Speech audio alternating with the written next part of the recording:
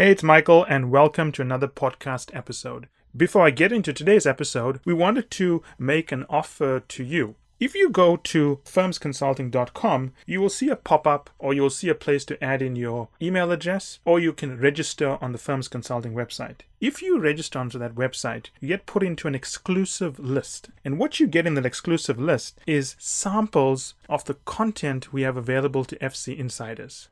So, that said, I hope you enjoyed today's episode. Hey, Mark, it's great to have you on the show. Welcome. Thank you so much for having me on Strategy Skills. Okay, so we have a lot to discuss. It's been a big year for M&A. And according to Kim Posner, the head of investment bank at Goldman Sachs, she thinks it's going to be an even bigger year this year. So I want to get straight into it because we have a lot of exciting things to talk about. When the dust is settled, and the $5 trillion odd of deals have been integrated, do you think shareholders are going to be happy? So that's a good question. I'm not a soothsayer, so all I can talk about is what we've studied and what we've found, not just in the book, but in past studies that I've done.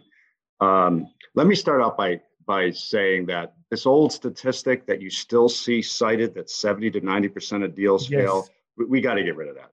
I don't know where that evidence ever came from. Even back when I was studying the deals of the 80s, 80s and early 90s as a doctoral student at Columbia Business School, even then, the worst, it was 65-35, 65% negative market reactions, 35% positive. So, and it's gotten slightly better over time. And so I would say it's maybe 60-40. You could even say 50-50. But I mean, the old statistic that the vast majority of deals fail, we just got to get rid of that. So if we extrapolate, it's possible it could be, again, 50-50. Just based on, I would say, again, I'm not a soothsayer, but just based on the evidence, it's like a coin flip. Okay, so before I go into my follow-up question, I read your book, The Synergy Solution, and I noticed the language you used is, you said less than 50% of M&A deals ultimately deliver their promised value. So more than 50% is delivering value, but not their promised value.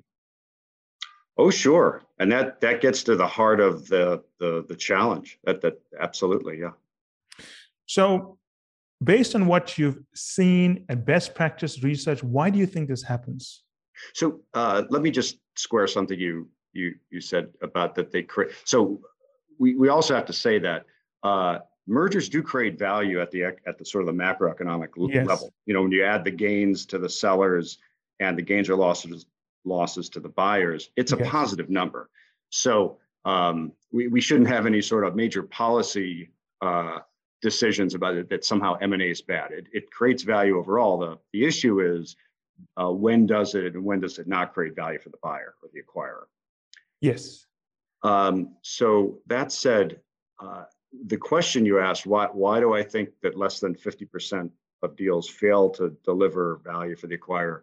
Let me start at a very high level, and then we can get down into specific. But we start out with the presumption, number one, that capital is luxurious and it's expensive to touch. And there are smart things to do with capital, and there are less smart things to do with capital. And the second one, again, high level starting point, is that M&A is different. It's a different type of capital investment. You pay the full price up front before you even get a chance to touch the wheel. So that cost of capital clock and that capital starts ticking right on day one, whether or not you're ready to deliver. And number two, when you pay a premium, you're creating a brand new business performance problem that never existed before, and no one ever expected, or the target would have been selling at that price in the market. And so let me give you a simple example. I think this is important, and it sets the stage to which original question was. But imagine you're looking at a target, and I'm going to keep this simple. Imagine you're looking at a target that's trading in the market at $1 billion market value, equity market value. And it has, say, 40 million of net operating profit after tax, NOPAT, 40 million. And so if we capitalize that at a 10% cost of capital, we would say we had a current operations value. In other words, if performance never improved, it's worth about $400 million. So it's trading at $1 billion. So we have current operations value of $400 million. That means we have $600 million of expected growth or growth value. So if I go and I pay a typical 30% premium for that $1 billion company or $300 million premium, what have I done? I've just tacked on $300 million to that growth value because it doesn't exist yet. Yes. So I now have a company that's got $400 million of current operations value, but now $900 million of future growth value. Which needs to be created. Well, yeah, and you don't want to mix those up. You don't want to confuse synergies, which are if but for the deal. You don't want to confuse or mix up these synergies with the value that was already expected by investors. I want to clarify something for the audience because I think the point you're making is important here. You're saying that the premium is almost new business that doesn't exist yet. Yeah. Yes, absolutely. Yeah. So what you're referring to is that when you pay a premium, depending on it's not expected. Let's just say it's not expected. When you pay a premium, the bigger the premium is, you've always got to manage the acquisition as the existing business and based on the value you expect to create, and then the new value you need to create to compensate for the premium you paid.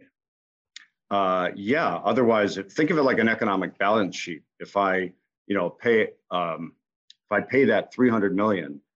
And I'm really only going to get $200 million of value out of it. Well, You got to keep that economic balance sheet balanced. So the acquirer loses $100 million of value. Yes, it's interesting. I've spoken to many CEOs, and I don't think they look at it that way. How do they look at it? Because, well, my background is the resources, right? Mm-hmm. So if you're buying a copper company, there's not a lot of additional businesses you can create from copper besides selling more at a higher premium. Oh, I see what you're getting at. Yeah. So it doesn't necessarily have to come from new business. It can come from cost reduction programs. Okay. So think of synergies can be, and again, I'm going to keep this at a high level, but it's either from cost reduction or revenue enhancements. And so there are plenty of deals where the deal gets paid for from cost reductions. But there again, I got to tell you, you don't want to mix up synergies from ongoing cost reduction programs that might be in place. Yes. You don't want to mix those up. So in sort of consulting terms, we often use the term, what's your base case? Yes. What are you already expected to do? So you have your trajectory of growth, and then you overlay the synergies on top of that. So base case and overlays. So let's break down synergies for the audience here. What would be the big buckets of synergies? Well, like I just said, it could be cost reduction. You don't need two world headquarters, for example. Yes. Cost reductions on one hand, how do you make the businesses more efficient? Is there, again, at a high level, are there scale opportunities from a bigger business? And then on the revenue side, what are you doing for customers? How are you serving customers in a way you couldn't serve them before on either side, and in ways that competitors can't easily replicate? I'm familiar with the list, and I think the audience knows the list. Yeah. I think the question I'm trying to get at here is, if most CEOs know this is not new information. So why are so many not succeeding at it? So that's a great question. So I think there are multiple reasons, and they start at the very beginning. I'll just keep this sort of simple. If the strategy wasn't clear, and we can talk more about what we mean by strategy, because I think it's strategy and culture and transparency are those words that mean different things to different people. But if the strategy wasn't clear, that is how you were going to create additional value, that's not clear. And then you didn't do the proper diligence to test those presumptions, either from a cost perspective or a revenue perspective in the market. And so then you overpay for the deal. So now you're kind of behind 7-0 in the first inning. Yes. And so then you announce the deal to markets, you get a negative market reaction. And then you don't do the kind of planning you need to do sign to close. So since you overpaid, you're assigning nonsensical synergy targets to work streams. Yes. They're supposed to come back with those synergy plans and milestones and early indicators and all those. And employees are unsure of their future, their roles and their future in the new organization. And then those work streams don't do the planning they need to do to to develop work plans to get to some sort of end state vision for each function or business.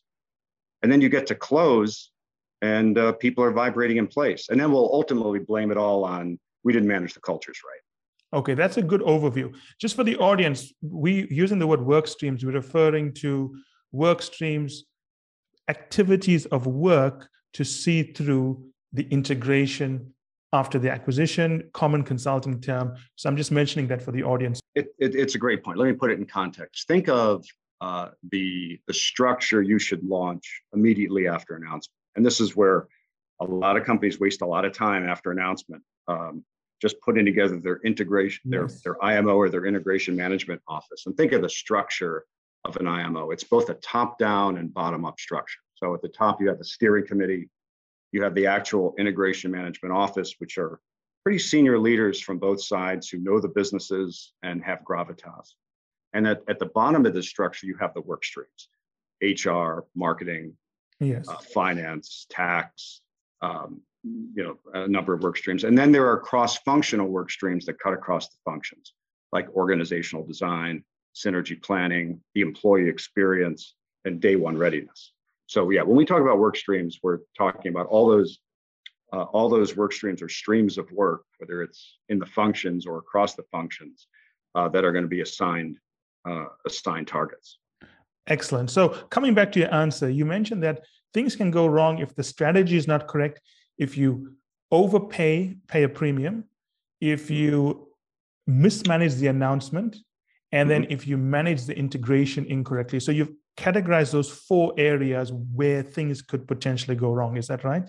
Well, and I would add to that the diligence part. The due diligence. Okay. That's right. Because diligence is often viewed as something to make acquirers comfortable or reach a go or no go decision, when in fact, diligence is about, you're testing presumptions from strategy, but the outcome of diligence is inputs to the valuation model or testing the assumptions in the valuation model.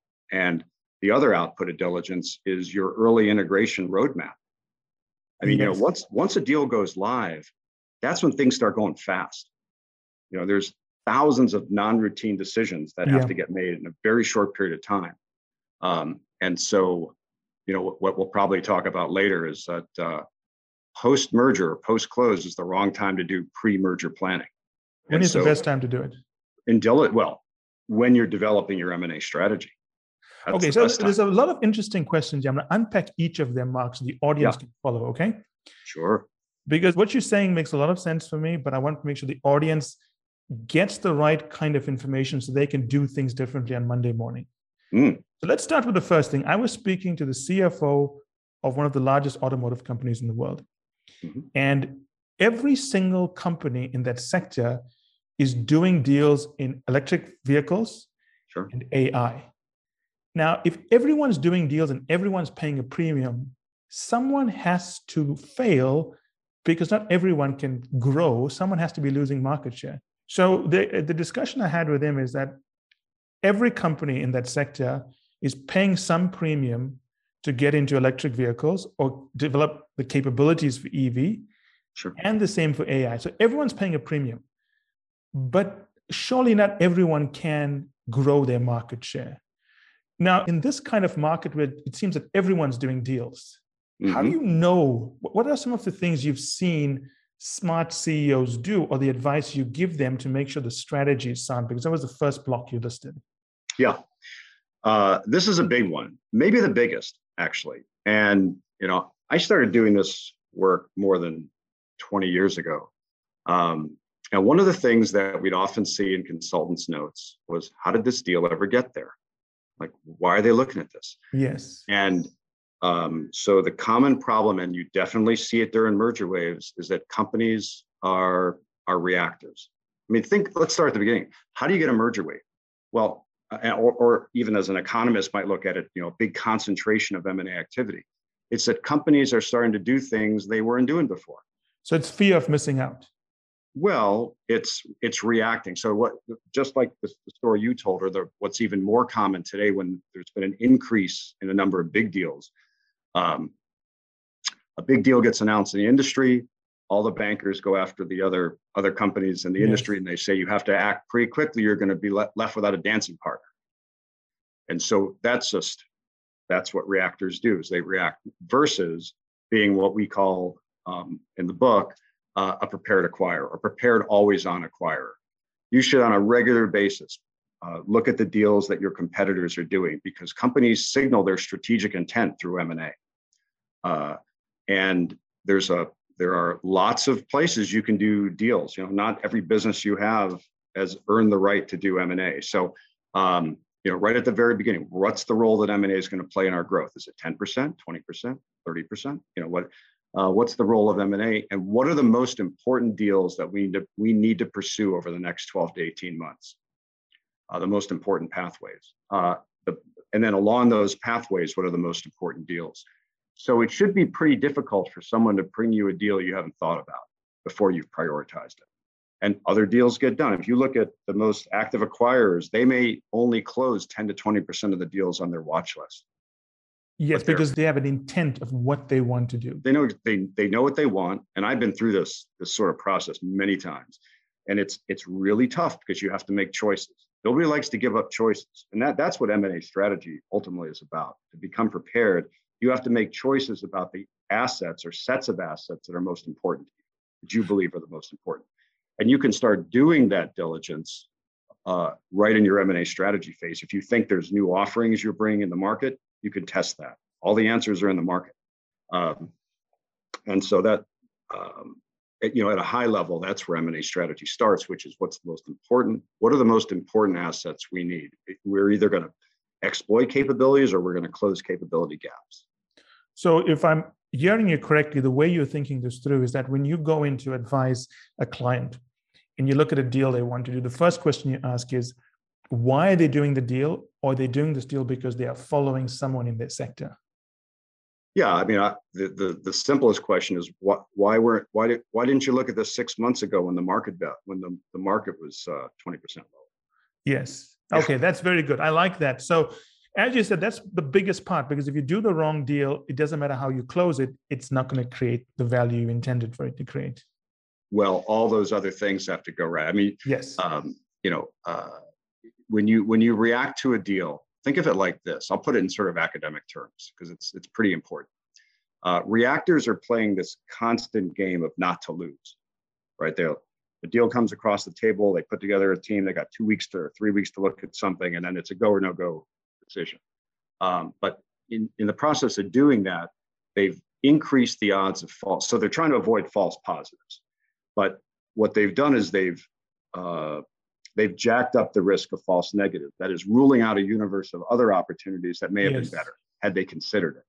And one of the things we find in an early stages of an M&A strategy exercise, a couple of weeks in, is you'll find CEOs or head of corporate development will say, I didn't realize there were so many companies out there. And they may have looked at some of these, but it's just the realization that there's a universe of opportunities, which means you have choices to make. It could be size, and at the highest level, it's size and maybe geography. And then it becomes more and more fine-grained issues. The longer that the targets stay on your list, you'll be developing profiles as you go, because you won't know all the things you need to know when you start one of these processes. But as you go, you'll be able to dig deeper into those companies that remain. And so at the end, you have a watch list with pretty detailed profiles of the companies that are most important to you.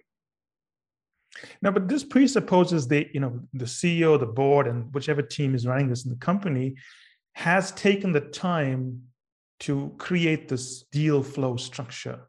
Mm-hmm. Yes. And obviously that's an ideal situation, but for many companies, they are reactive. What do they do if they're in a reactive position where they haven't done this, but all the good deals are being taken off the table? Do they step back and reassess things, or do they say, okay, we know what we want to do, let's react? Well, I think you're almost giving the answer to what you see the struggle that's in your question. If you've trapped yourself into being a reactor, it's very difficult not to react. Yes. If you haven't decided the most important deals that you want to pursue over the next year or two, and you're not regularly refreshing that pipeline and reevaluating as a competitor may do something on your watch list, then you've trapped yourself into reacting. And then it takes a lot of discipline to take that step back. So coming back to due diligence, we spoke about strategy. There was a good discussion. Due diligence. You made a point earlier where you said the post-merger planning should be done in the due diligence stage. Did I hear you correctly? Oh, absolutely. Yeah. You want to elaborate on that? Sure. So let's take it from a cost perspective. So think of in the diligence stage, you're either developing the inputs to your valuation model or you're testing the assumptions that someone's put into that model. And the way I put it is, and we do this at the Synergy Solution, sure. The assumptions that go into a valuation model, until you pay it, they're just assumptions. But once you pay it, they're promises. Or once you announce it, they're promises. And so let's just, on the cost side, you have to think about what are the synergies, what are the dis-synergies. So for example, let's say you think you could save X million dollars by closing a world headquarters. You may need to, that's great, that'd be a cost savings, but there may be one-time cost to do it. And you may have to take on additional floors, let's say in your current world headquarters, that's more expensive. So, it's things like that. And so what would that roadmap look like? How fast is that going to get done? Is it going to get done the first 6 months, first year? When are you going to incur those one-time costs? You can start doing a roadmap for these major cost reduction initiatives. So what are the quick ones that you can get? What are the ones that are going to have to go in stages? Are there going to be interdependencies across some of these cost reduction work streams? What are the one-time costs? And what are the areas that are going to require the most attention?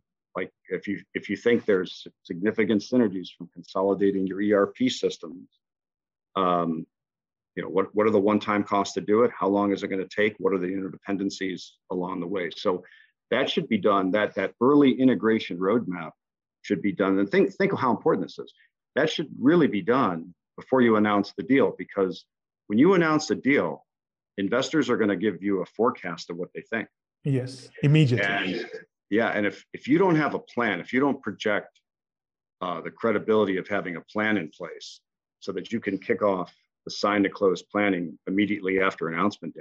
And remember, this is moving really quickly. 3 weeks before you're doing this diligence, you're going to announce it. You're in the sign to close planning the next day.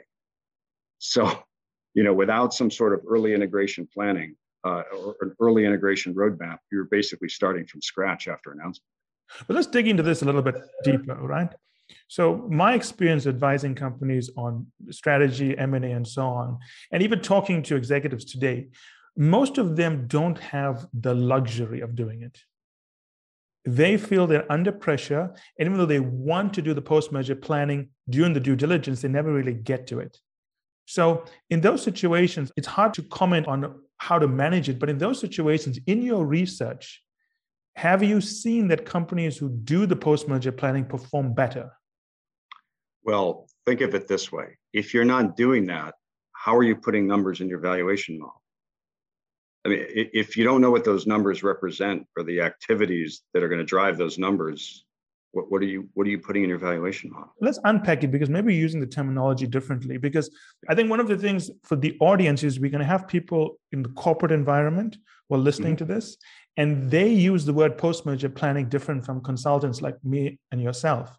Okay. So when you refer to post-merger planning, that's the entire implementation to realize the benefits. That's correct. I'd agree with that. Okay, but I agree with everything you're saying, but I want to make sure the audience understands where we're coming from, because people in corporate don't speak the language we speak. So if you're pushing through a deal in 2 to 3 weeks, it's sometimes hard to get the detailed numbers. So sometimes you have to present some kind of top-down version of this, is what you're saying. Well, let's try to keep terms straight. So what I'm thinking of, and I've done this, hundreds of times in the diligence process, and this is before you've announced the deal. I should have a pretty good idea of what that roadmap of performance improvements look like. What's going to happen in the first 3 months? What's going to happen in the first 6 months? The first 9 months? If you're consolidating ERP systems, that could take as long as 18 months. But I have to have some idea of what's coming first. Okay, so this is the important point that I make. So when I'm using top down, you're using the word some idea of what is coming first. So we may be using top down and bottom up differently. Yes. Top down is what you typically get in a valuation that's coming from the outside. You get we see it over and over again. It's the magic 10% cost reduction. And where that originally came from is if you think that the addressable cost base is maybe a third of your cost base, and you can save a third of that, a third of a third is roughly 10%. So the top down are these sort of function by function numbers that somehow somebody comes up with outside the sort of scale of the benefit. Well, yeah, and they can come from benchmarks as well. You can compare the your cost structure versus top performing firms in the industry, the top 75% or top 50%. And you can do these, but those are top down numbers. Bottom up is when you have access to the data room and you can look at these companies function by function. And then you build up a bottom up model from the actual numbers. And you may get to that same 10% that was driven top down, but you'd be surprised at how different the numbers are by function when you're building up a bottom up model. And one of the things that we believe is very important in diligence is that you compare those top down assumptions to your bottom up numbers by function. Well, that's the point I was trying to drive at, is that, so you're saying in the due diligence, it has to be both the top down and bottom up needs to be done in that phase. That's what we do. Okay, makes sense. Perfect. So I want the audience to understand that so that they can think through how they roll this out in Monday morning. So moving to the announcement of the deal, what are the best practices for that stage? So that's a big question. And this is what I think is one of the crown jewels in our book. Think of announcement day as serving three important functions. Yes. Preparing for it is your last stop in diligence. So preparing for announcement day, you're trying to answer the question, am I going to give investors reasons to buy my shares or sell my shares, right? So think of it as the last stop in diligence. Second is your investor presentation, your conference calls, any press releases you do, any road shows you do. You're creating communications that are fodder for all stakeholders.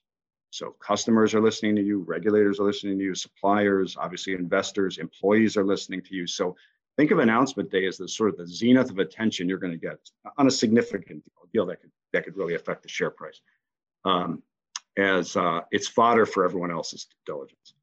And the third, and this is very important because culture is so important in M&A. We believe culture starts on announcement.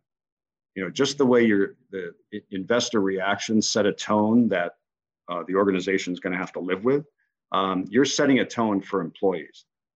And so the words that you say, they're listening to, because think of it, you're bumping them down their hierarchy of needs. Yes. They're minding their own business. They're all set. They have sort of a career in mind and a future in mind. And you've bumped them down from self-actualizing down to safety needs. They're worried, do they have a job? Right, benefits going to change, and you have to address those concerns very, very early on. And if you don't have answers, you have to time box it. So if you say we're announcing the new, let's just say, organizational structure in 4 weeks, you got to do it in 4 weeks.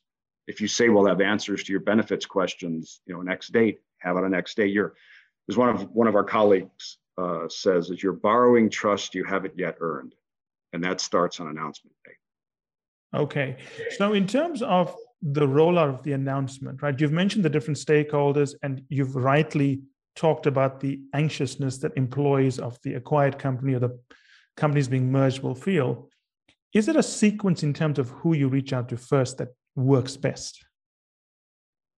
I wouldn't say there's a sequence per se, and we can talk about like the actual questions you're trying to answer, especially for investors. But I would say that number one, you've got to formally define and document the deal thesis and key messages to all stakeholders. You have to define those stakeholders. You've got to collaborate with your external communications and your communications channel. And you would have to establish timing and presence of senior executives who people want to hear from.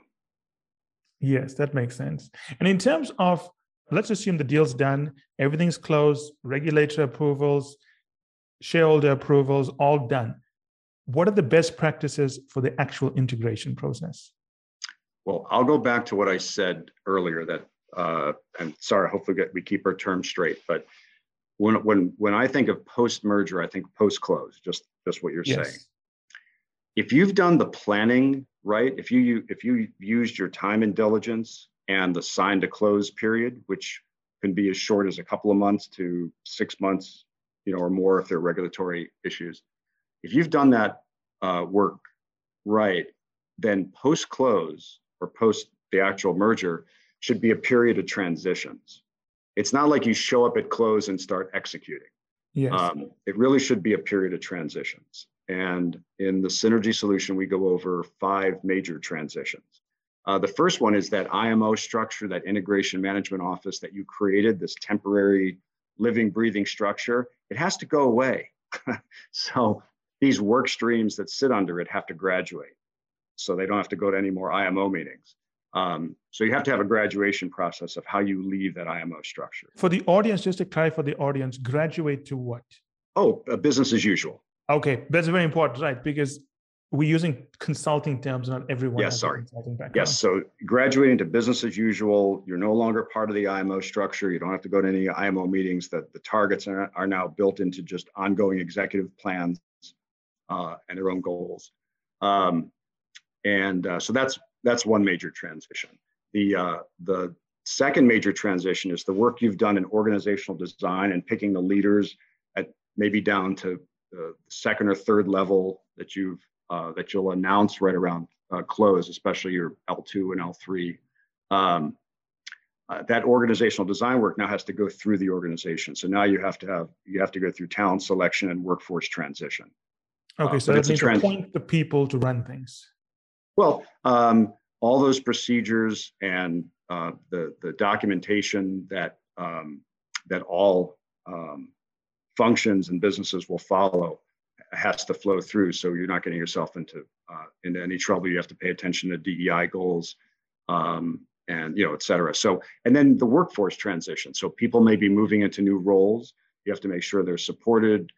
Do they have the training programs in place to do that new role?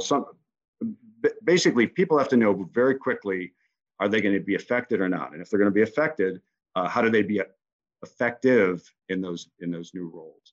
So that's where the knowledge transfer of people that may be leaving, we have to make sure we transfer those knowledge to people that may be stepping into that role or a new role.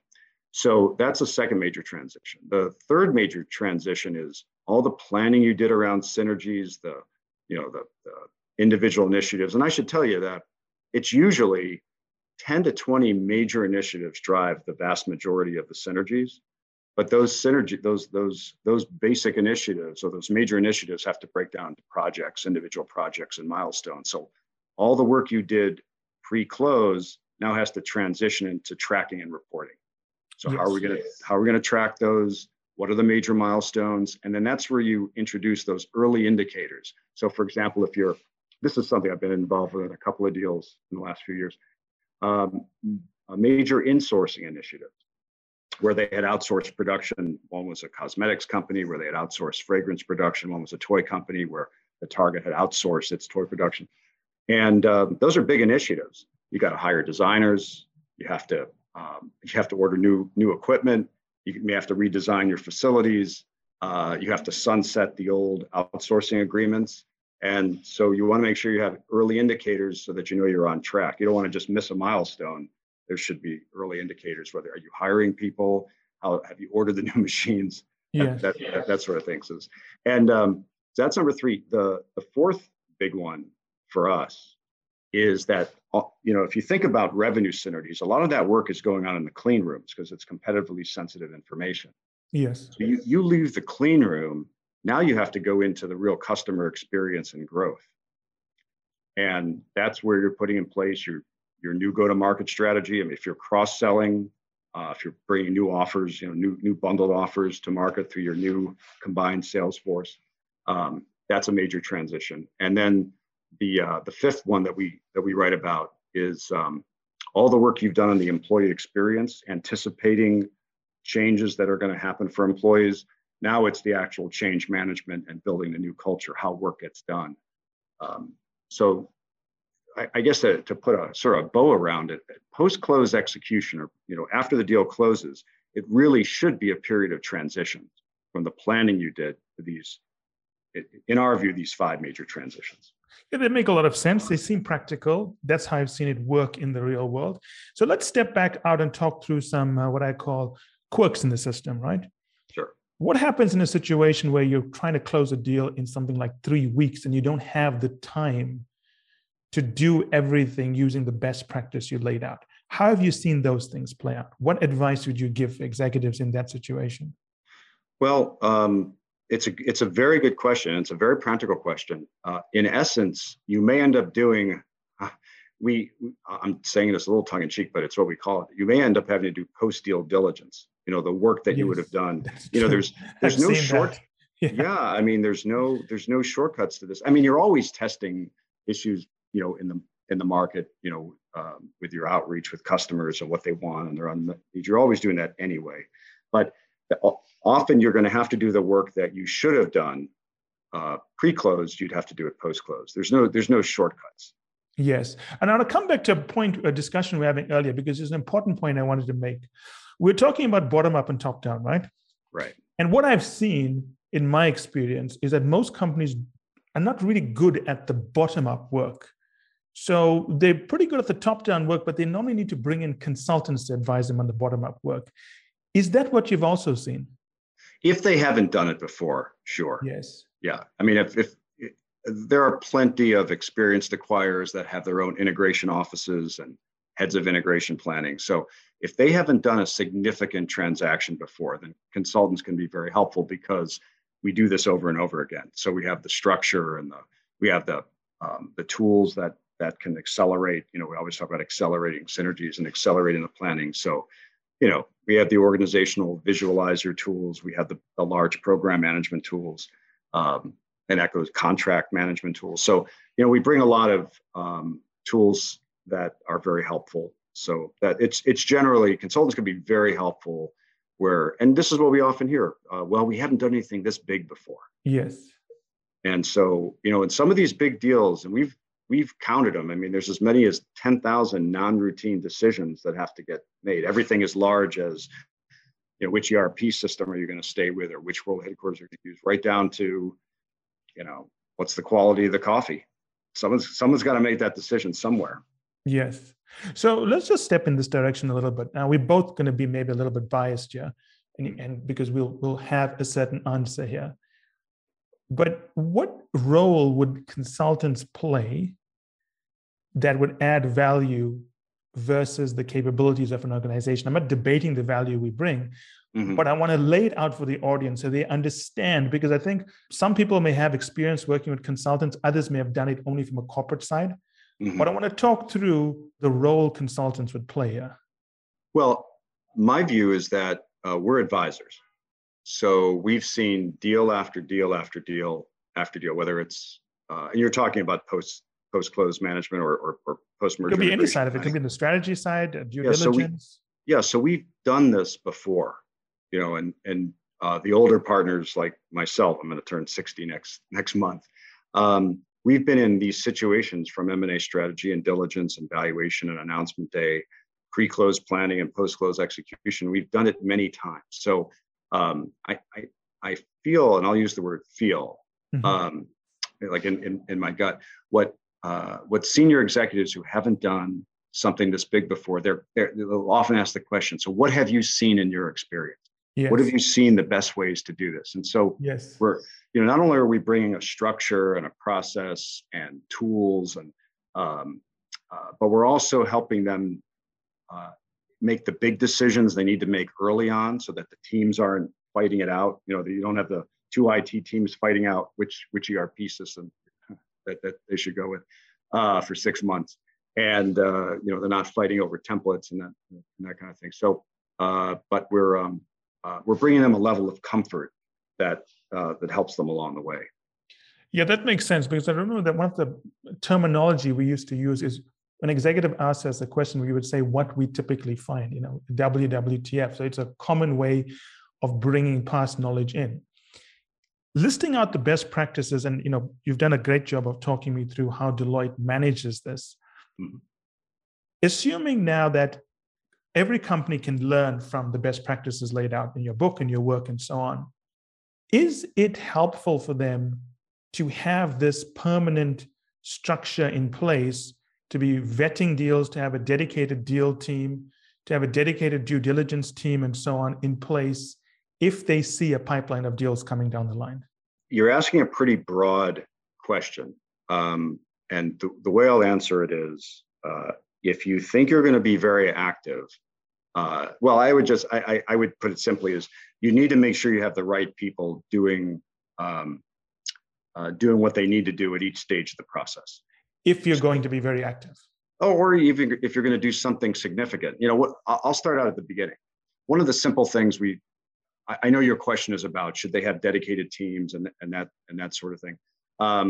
I start out with M&A strategy process just to yes. Sometimes it's in the pitch, sometimes it's in the execution. I say, what are the 20 largest deals you might consider doing? What are the 20 biggest deals that a banker might bring you that you might consider doing in your business, or maybe it's an adjacency? And I say, I can tell you right now, if you made the big choices, probably only 3 to 5 of those are going to be deals you should even be looking at. So, do you need a dedicated team to do that? Not necessarily, but you have to know what it is that you want and how you're going to create value. So whatever you need to do to do that. Now, when you get to diligence, you're going to want to make sure you have the teams that know how to do bottom-up cost synergy diligence, or know how to do commercial diligence in the market, testing presumptions around the revenue line. So whether you call it a dedicated team or people know what they're doing. Circling back, right? You spoke about what makes M&A a different kind of investment. Why do you think CEOs and boards are deploying capital through M&A? What's driving M&A at the moment? Well, I'll go back to M&A strategy, and our starting point is you look at the growth value that's in your share price, you look at your organic trajectory, you look at your aspirations, and you see where the gaps are. And so M&A can be one answer to closing those gaps.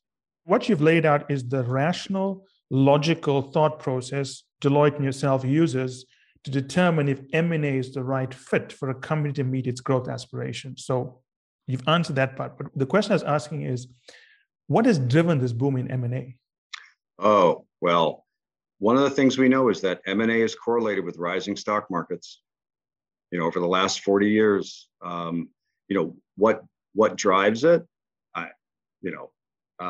Like I said, I'm not a soothsayer, but M&A happens to be correlated with rising markets. So, and I think there's a reason for it, because even if you make a mistake, if you don't go back and industry adjust or peer adjust yes. returns, we talk about relative total shareholder return, or RTSRs, those are peer adjusted. Your stock price will likely go up from that point, even if your industry adjusted returns are poor. So, yes. it's rising stock markets bring optimism. And especially if a significant amount of the purchase price is with stock, it means sellers are willing to take your stock. Am I correct in then saying the optimism of the market is sometimes masking a bad M&A deal? In what way? If you have a booming stock market whereby for some reason the market's just going up and up, sometimes there's an incentive to do a deal because of the enthusiasm in the market. The board and the CEO thinks that the market is going to mark up this deal and the share price is going to go up anyway. It could.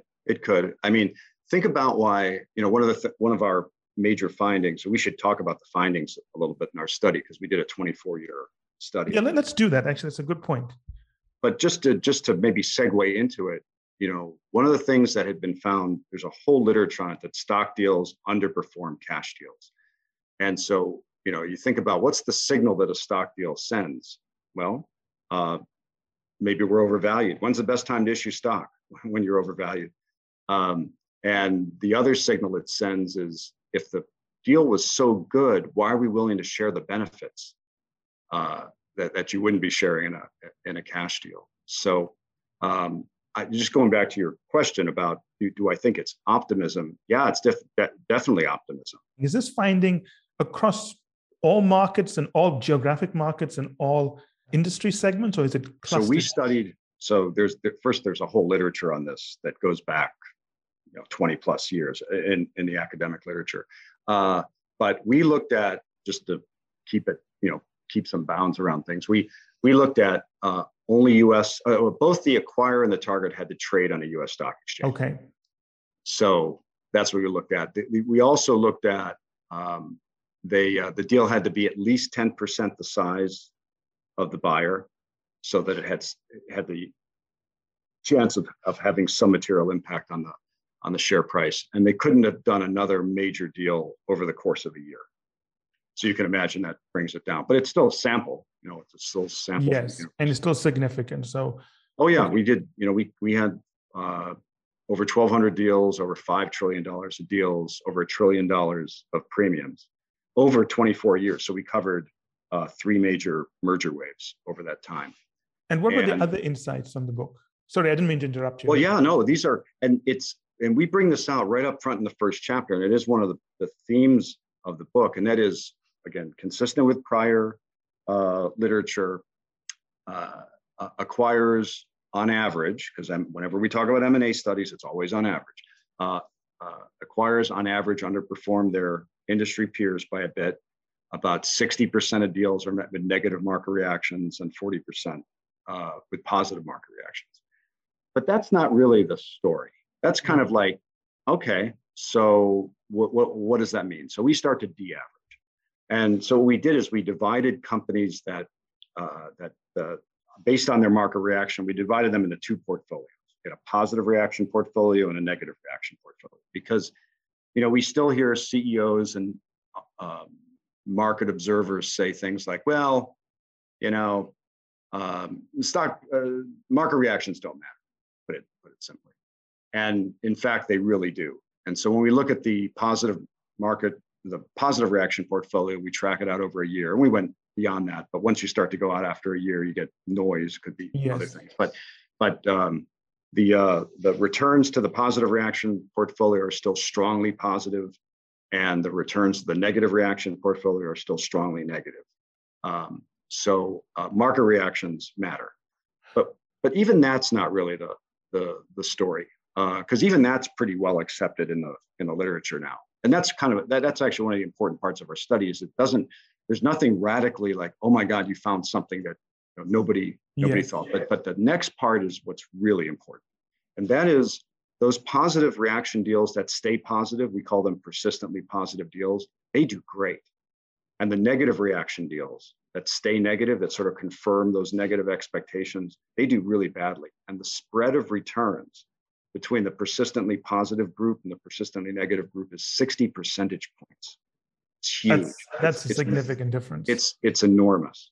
And that's how we start the book, because what you want to walk away from that, I would think most people would agree, it's better to start with a positive market reaction than a negative. Now, that doesn't mean that some of the negatives don't turn around or some of the positives don't turn around. But I'll tell you this, 2/3 of deals that start negative stay negative. And if it's for stock deals, it's almost 3 out of 4 that stay negative. So while a positive reaction is no guarantee of success, a negative reaction is very tough to turn around. And so if you come away from it, now I should say, I've done this sort of study before. I had a cover story in 2002 Business Week magazine on the 90s deals. We found the same pattern before, but I never connected it to the process. And so if you think about it, if you want a positive market reaction on announcement day, think of all the work that you would need to have in place to get there. And also so that you can kick off integration planning efforts right after announcement day so that you can deliver. So I have a follow-up question here. This is very interesting. You mentioned that the deals that remain positive and remain negative for a period of 1 year, so you followed it from 1 year after the deal. And then you mentioned that after 1 year, there's a lot of noise and other things happening that could cause influences there. But a lot of the post-merger integration work after the deal closed normally that takes more than a year to see through. So have you looked what happens in 2 and 3 years? Well, in my first book that came out 25 years ago, which was The Synergy Trap, we went out 4 years, and it was very consistent when you went on in time. In this particular study, in the Synergy Solution, we went out a couple of years, and about 80%, I can't remember exactly whether it's which one was sort of like 83% or 75%, but let's just say roughly 80% of deals in either direction were still positive or negative 2 years out. And so, the other thing,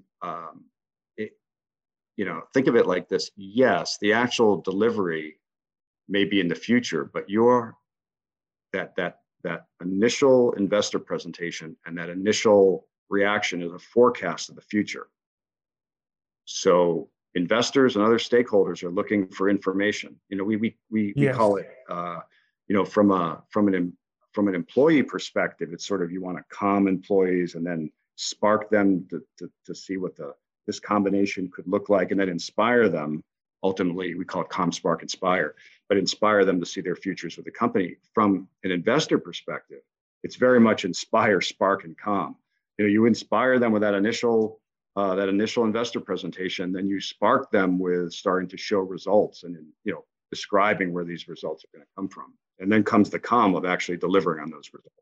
I just want to confirm something so the audience is following us here, because it's an interesting discussion. When you say the market perception is negative or positive, you're referring to the share price. That's correct. Yeah. So in other words, what you're saying is that the market's pretty good at judging the value of a deal.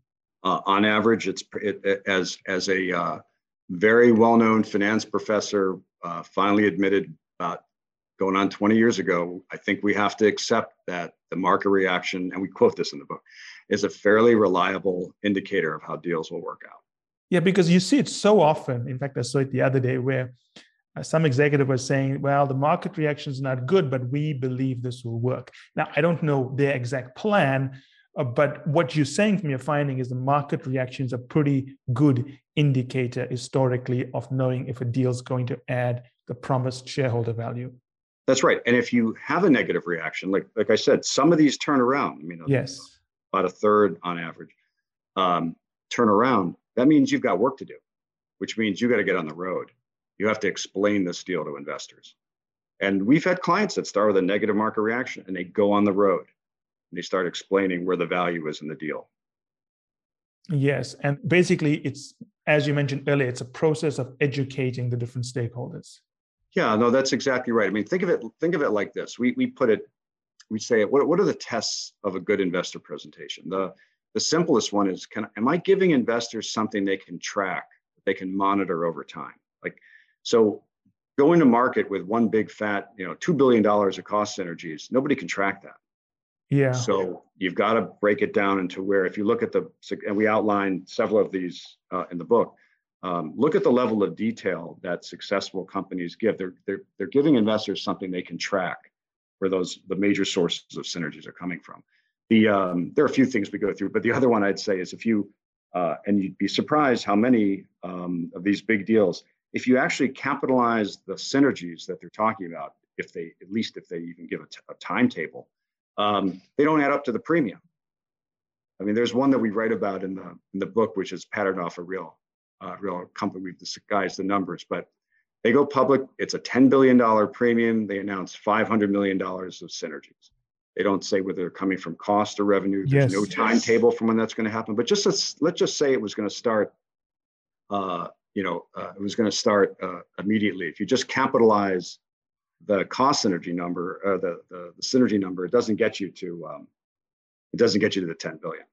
So this is a very important point, because oftentimes when people think about M&A and so on, we focus quite heavily on whether the management team and their consultants and bankers and so on has perfectly calculated the synergy value, the benefits of the deal and so on. But an important point you're bringing up here is that it's important that enough information is given to the people who are going to vote on the deal in the market, basically the investors. And if you don't share enough information for them to make the correct assessment, they can vote the deal down.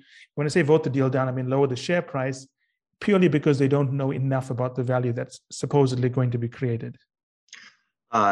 Yeah, that's exactly right. Think of this as a classic asymmetric information problem. Management knows more about their plans than investors do. Yes. So they're reading their signals. Like, does that team have a plan? And you go back to the $10 billion premium with $500 million of synergies. Just capitalize that $500 million at 10%. That's $5 billion. How much do you think the share price went down for that acquire right on announcement? About $5 billion. The difference between the capitalized value of the synergies and the premium. And yeah, it's just because they mismanaged the communication. Yeah, that was pretty bad. Okay, so and investors, think of it like this: they see deals every day. They've been, investors. If you think about it as a market, they do this for a living. So, the one thing you definitely don't want to do is go public with a large premium and a nonsensical synergy number that doesn't get you back to the premium. That's the no-brainer one. Then you wonder how those get out of boardrooms. But the other one is to the next part. Let's just say that economics seem to be there. Are you giving them something they can track over time, so that you can actually report? Because look, some of your some work streams or some sources of synergy are going to do better than you thought, and some are going to be less. But you want to be able to make sure that investors have something to track, and definitely don't go to market with one big fat synergy number. Investors. Yeah, I mean, just for the audience, I remember using this example once with a client. Is that imagine you if you're familiar with the reality TV show American Idol, Mark? Sure, of course. So you have the executive team that's doing a deal. As an analogy, they are the person singing. Now, the equivalent of this, of mismanaging the communication, is you go out on stage and you tell the audience that's voting is, look, trust me, I can sing, so vote. But it's not enough to tell them to trust me. You've got to show them that you can do it, right? Yeah, that's right. Or the economic balance sheet takes over. They're going to make an assessment based on what you told them.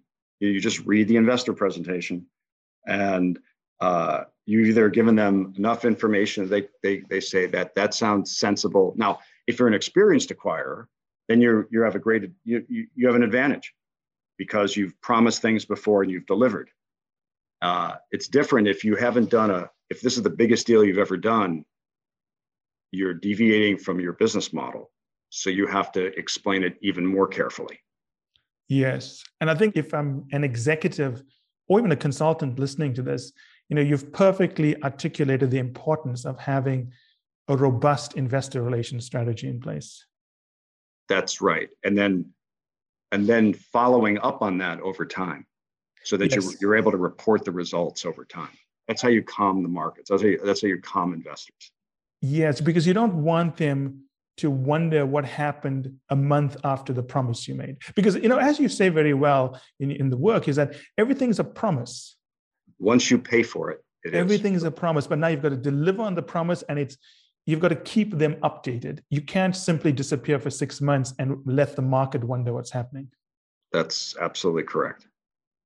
Mark, thank you so much. That was a fantastic discussion. I hope you enjoyed it as much as I did. I did. And if I could just close with one major takeaway comment, which is, sure, think of M&A as an experience. It's an end-to-end connected experience. And if you think of M&A that way from the beginning, you greatly improve your chances of success. I like that. And also, it's interesting the way you've broken it down and those findings. And, one of the things that stands out in this discussion is that it's so important to keep the stakeholders aligned as often as possible so there are no surprises. That's right. And that's maybe the biggest takeout here, is that when we think about M&A, we always think about deal teams, the CEO executing the deal, getting the buyer on the side, and so on. But you've got to keep the people who invested in your business on board throughout, so they're not forced to make decisions that are not based on the right data. Oh, that's right. And I would add to that, keeping your employees informed and your customers informed. Yes, absolutely. Mark, thank you so much. I thoroughly enjoyed that. I'm sure we're going to have you on the show at some point in the future. That's great. We'll keep you in touch in terms of how things are going to work. But I totally enjoyed speaking to you. I think our audience is going to like your book. Well, that's great. They'll love your book. Thank you very much for promoting the Synergy solution, and I enjoyed this very much. Take care, Mark. Have a great day. Thanks so much. Bye-bye. And that's it for today's episode. I hope you enjoyed it as much as I enjoyed doing the episode. Finally, I want you to remember that the only way to get access to our special offers, the only way to get our special pricing, and the only way to get samples of our content is to join the list on firmsconsulting.com. It's the only way also to get access to our unique advanced content that we make available to insiders. So if you want to get a sneak peek of things, test it out, see what's in there, this is the place to go. And finally, I want to thank you again for making us one of the largest podcast channels around the world for careers and for the 2 million downloads and counting.